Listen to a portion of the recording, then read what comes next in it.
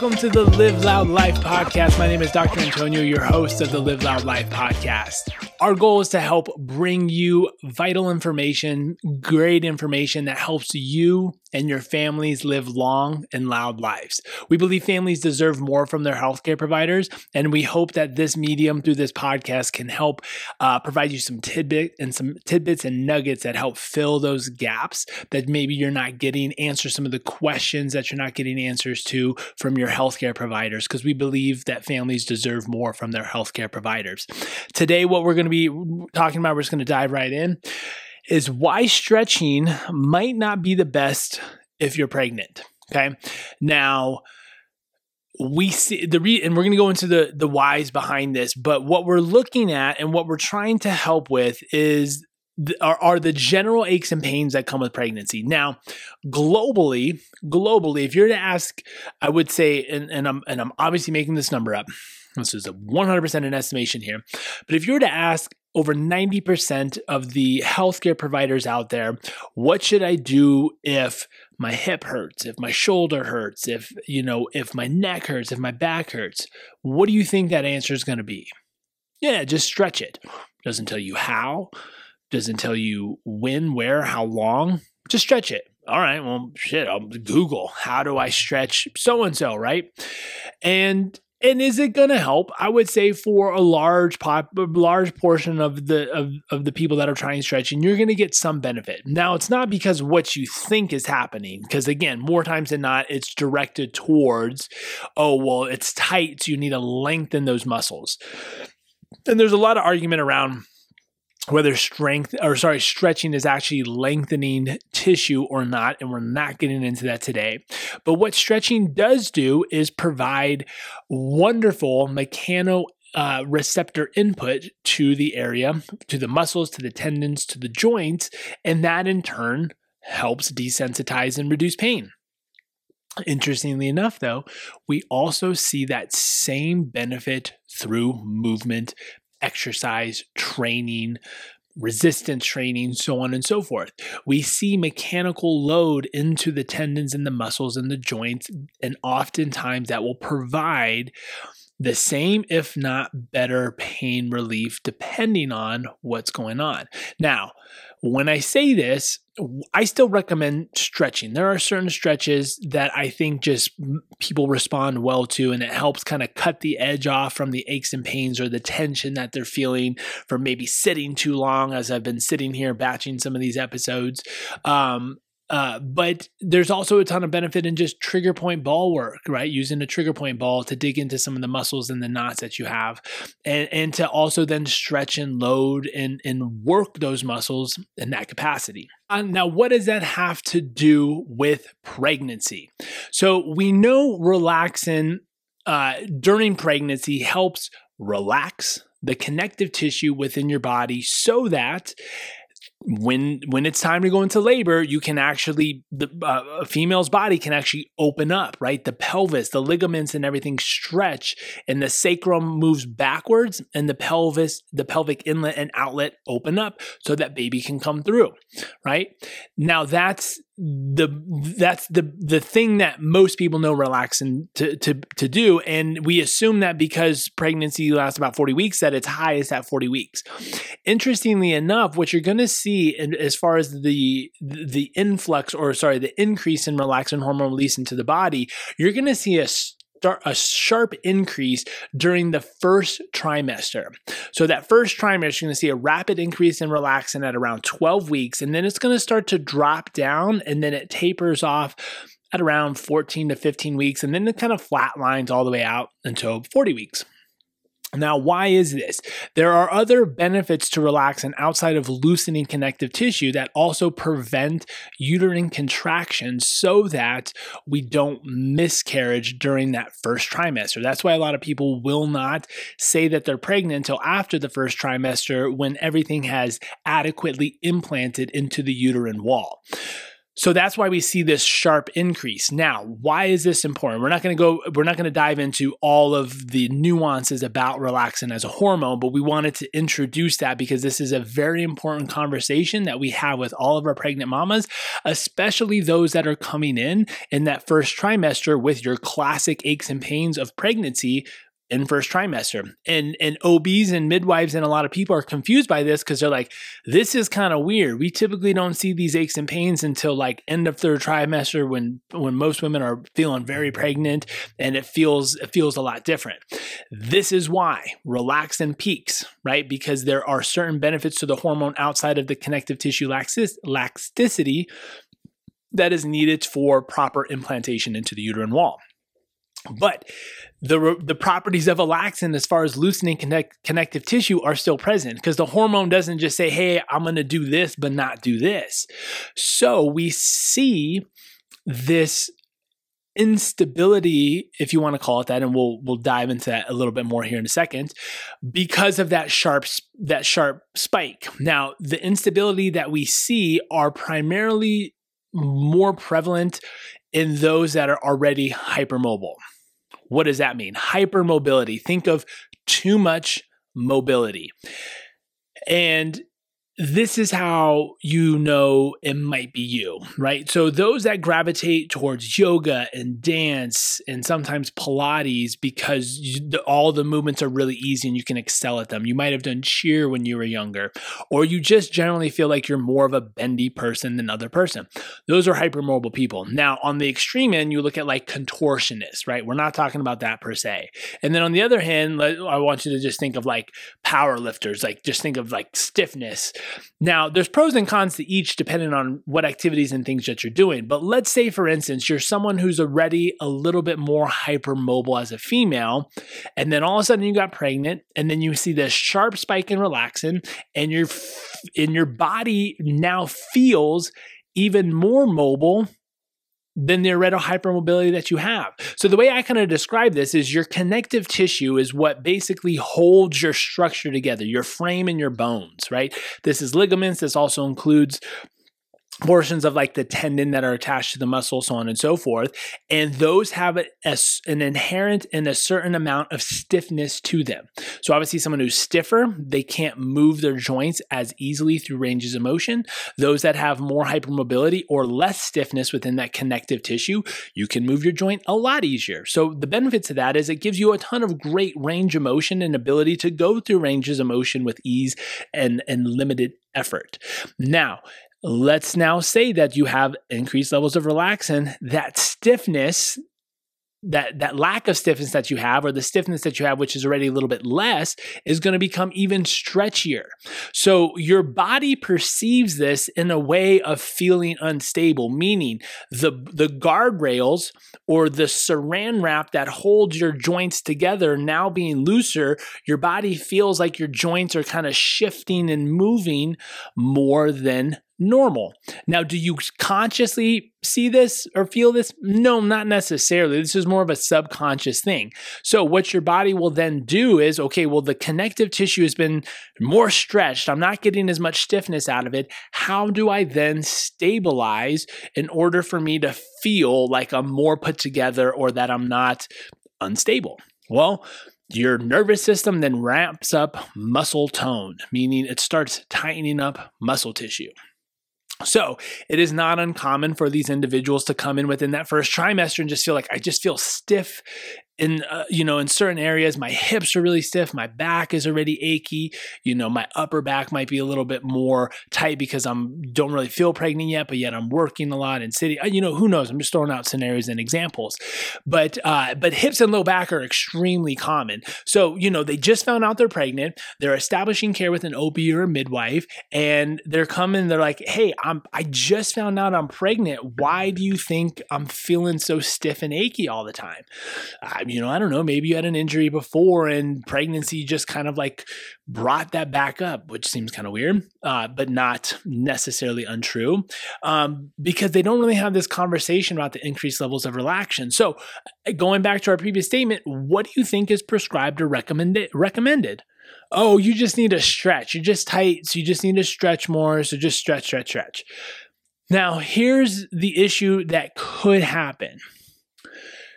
You have less stiffness within your connective tissue already. You have relaxin, so that stiffness is even less, or you're even more stretchy, and now you're going to stretch everything, right?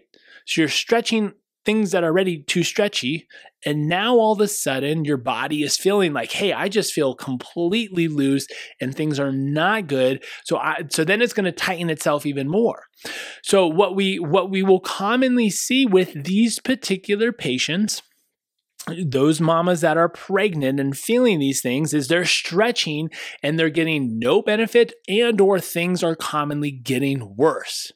Now, if you're seeing a chiropractor or someone who's doing soft tissue, or if you're seeing somebody who's doing mobilizations or manipulations, oftentimes your symptoms will be worse because of this exact same thing. You're trying to create more mobility and more range of motion in something that already has too much mobility and range of motion. So, our recommendation, what we talk about day in and day out with our pregnant mamas at Live Loud Chiropractic and Coaching, is to cut it out, right? We'll just say, hey, like, can you just give me 2 weeks? Try 2 weeks of no stretching, and we'll just say, like, hypothetical scientific experiment, 2 weeks of no stretching, and let's see how you feel. Within, honestly, a couple of days of no stretching, so many of these moms are feeling so much better because they're not stretching and loosening, and they're letting the muscle tonicity and how taut or tone and stiff the muscle is regulate itself out. Okay. Now, it doesn't just happen by just not stretching. You also have to be proactive. And so the proactive approach that we take is we still want to give the muscle some love. I'm not saying just throw it to the wayside and forget about it, but a lot of the discomfort that they're feeling is from the muscles tightening up. And so we don't need to necessarily stretch it. We just need to give it some love. And one of the easiest ways is through a little bit of myofascial or muscle release. What's the easiest way to do that? Take a ball, trigger point ball, preferably something a little bit firmer than a tennis ball, but not as firm as a lacrosse ball, although it could be. We love using Jill Miller's yoga tune-up balls. And you're going to put the ball on the wall, and you're going to stick we're using the hip as an example here. You're going to stick your hip, the meat of your kind of side hip or side butt, and you're going to roll around and massage it out. More is not better. We're just trying to give a little bit of stimulation and mechanical input to downregulate how that muscle feels and ease the aches and pains that you have associated with the whole cycle that we just talked about.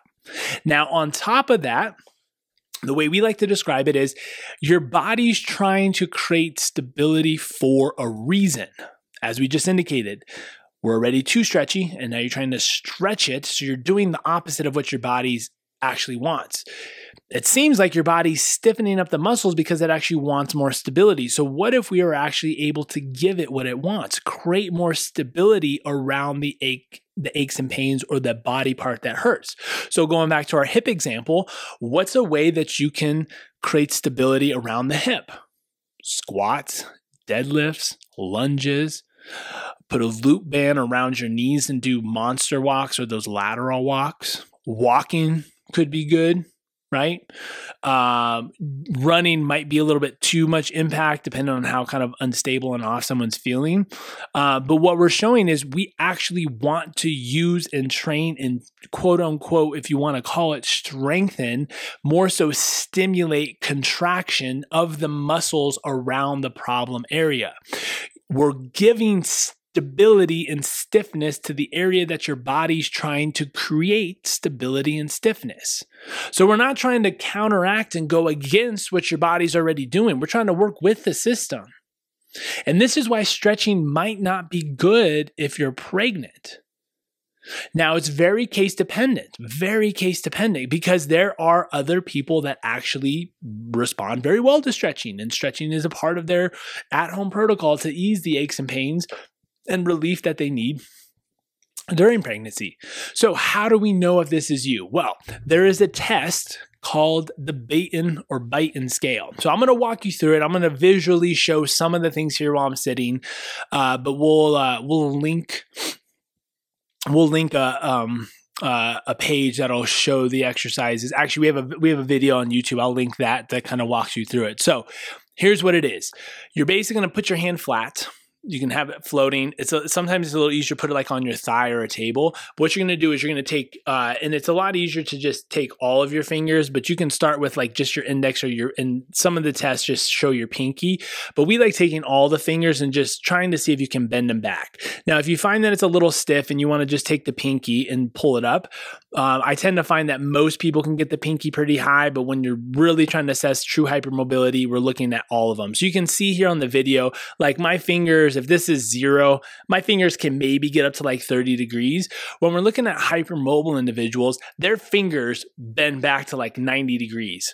So I can't do it. So I'm going to take the other way and basically pull my fingers up here. So if my palm was up and I bend my fingers, those can go straight up. That's what people can do, but the complete opposite way. So you test both sides. If you can do it on both sides, that's a score of 1 and 1. Okay. Now you're going to bend your wrist. You're going to take your opposite hand and try to pull your finger to touch your forearm. So you got to kind of look at the videos to understand this, but my wrist and my forearm are kind of making a 7 or a snake, if you've ever seen Dodgeball. And you're going to take your thumb now and just try to pull and touch your forearm. So you're going to do it on both sides.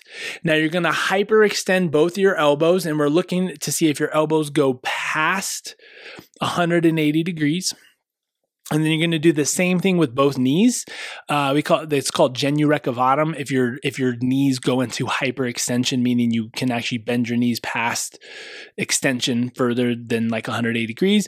And then I want to see if you can palm the ground. So you put your feet together, your legs stay straight, and want to see if you can palm the ground. Now, there are obviously certain people who can palm the ground who aren't hypermobile, but this is a scale for a reason. So different scales or protocols kind of have different criteria, but if you're over a 4 or 5 for females, you're considered hypermobile. If you're over a 6 for males, you're considered hypermobile. So is that written in stone? Like, are there various degrees? Yes, but it's a little bit. What I have found is that you can go through this test on your own and get kind of a good representation or scale of where you sit.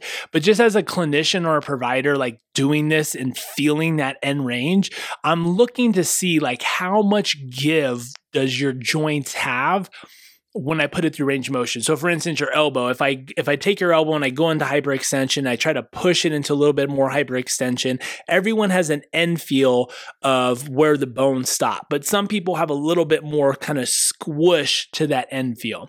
And that's realistically what gives me a good idea if this individual, if this mama is hypermobile or not. And that automatically will dictate and change the narrative that I have with her to help her with her aches and pains. And more importantly, to also help her as she's training and trying to maintain exercise and fitness throughout pregnancy, because there are certain nuances and elements around hypermobility that is super beneficial to be aware of.